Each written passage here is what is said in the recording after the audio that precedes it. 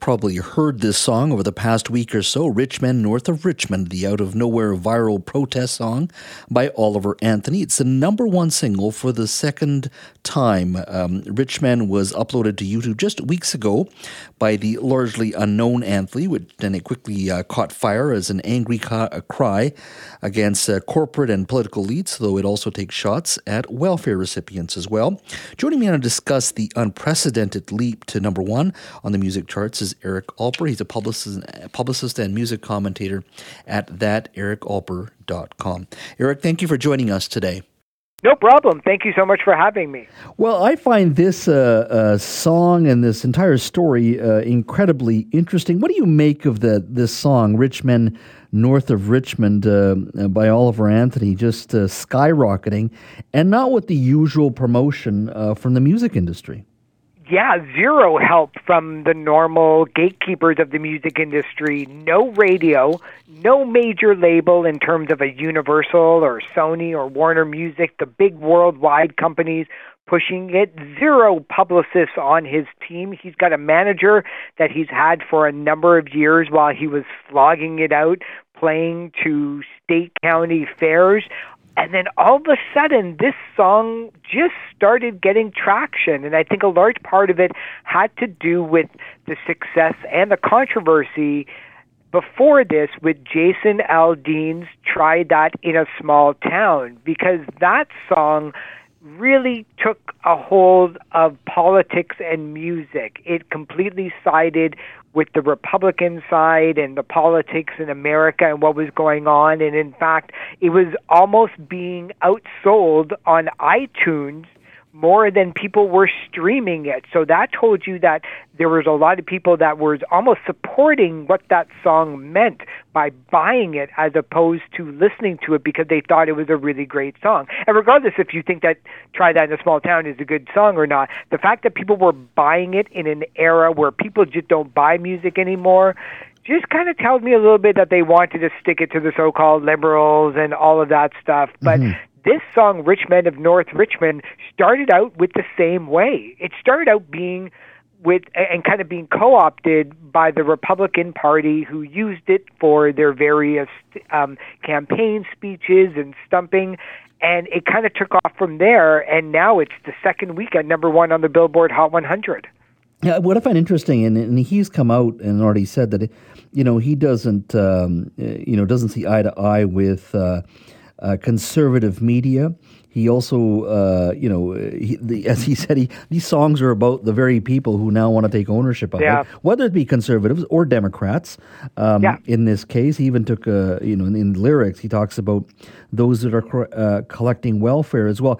He seems, I guess at its core, he's really, really hitting a political and cultural moment where, whether it's high interest rates, whether it's just frustration at the entire political class, the inequality that's out there, this song seems to encapsulate that core frustration that many people have, not just in the U.S., but in Canada as well.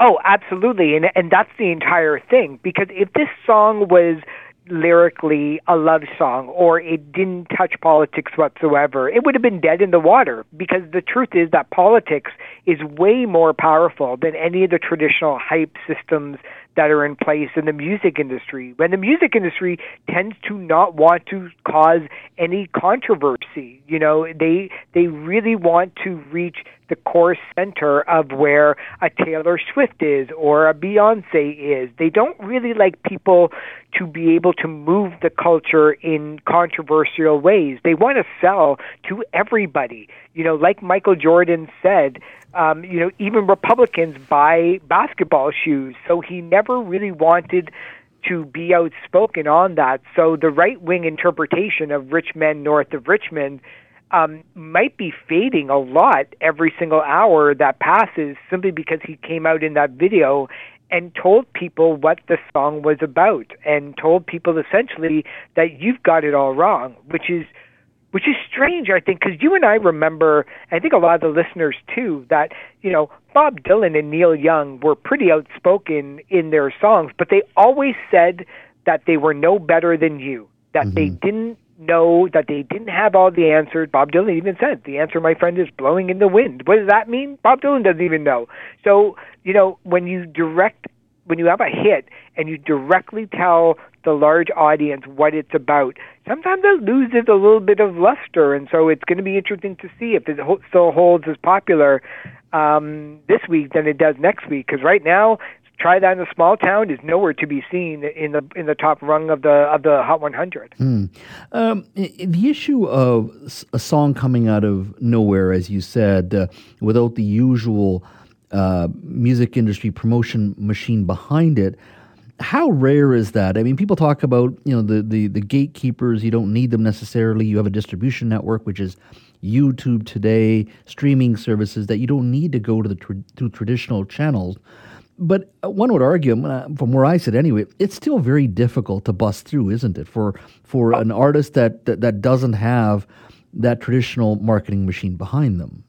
Oh, it's almost impossible. It would be the equivalent of you and I starting a movie tomorrow and expecting to get it on Netflix by Thursday. Like, it's nearly impossible, which makes everything mind-blowing when it comes to the success. There are artists that can kind of break through. Somebody like a Lil Nas X that came from nowhere and did Old Town Road, and then suddenly did all the duets with Miley Cyrus's father, and did it with a couple of K-poppers. But he was able to sustain that, keeping on social media, being really funny, taking every opportunity that came his way.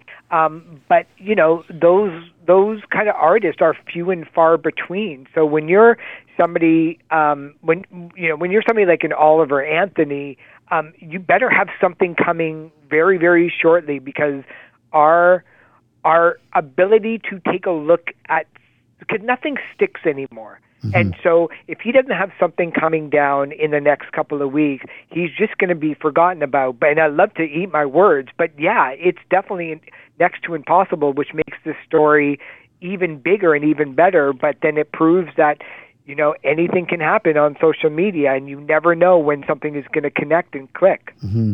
Now, you mentioned Bob Dylan, and when you think of protest songs or people speaking to a political issue, you can think of the 60s and the civil rights movement.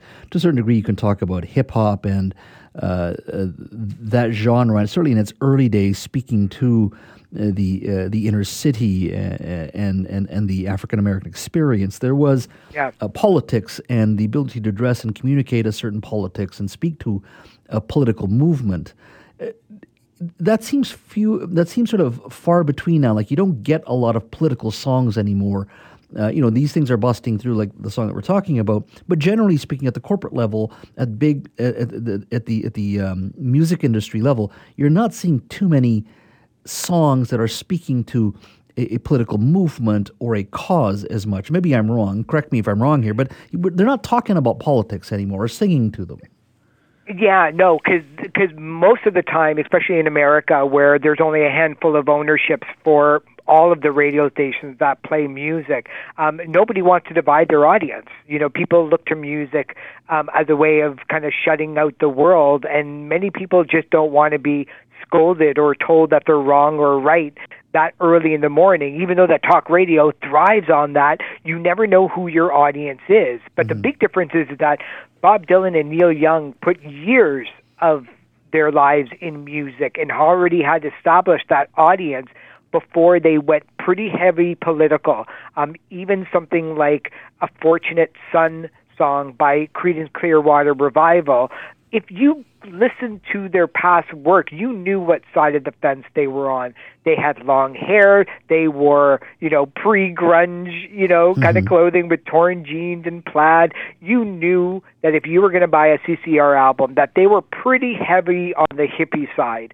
And it wasn't a surprise when they suddenly went, a little bit all in with the Vietnam experience. And most of the people who were under the age of 25 that were a musician back in the 60s were all against Vietnam because they knew people that were going to go. So that was almost a no-brainer. It would be like artists now, if there was a draft in Canada, a mandatory draft, every artist would be spoken out. But there hasn't been that kind of spirit probably in the last number of decades. The real only ones that I can think of would be during the Black Lives Movement, when you had Beyonce making a whole bunch of protest songs, or Kendrick Lamar, but never cracking the top 10 with them, simply because they just didn't have the support, because that's not radio's job. Eric, thank you so much for your time today. I really appreciate it. Thank you so much for having me, Josh. We'll talk soon.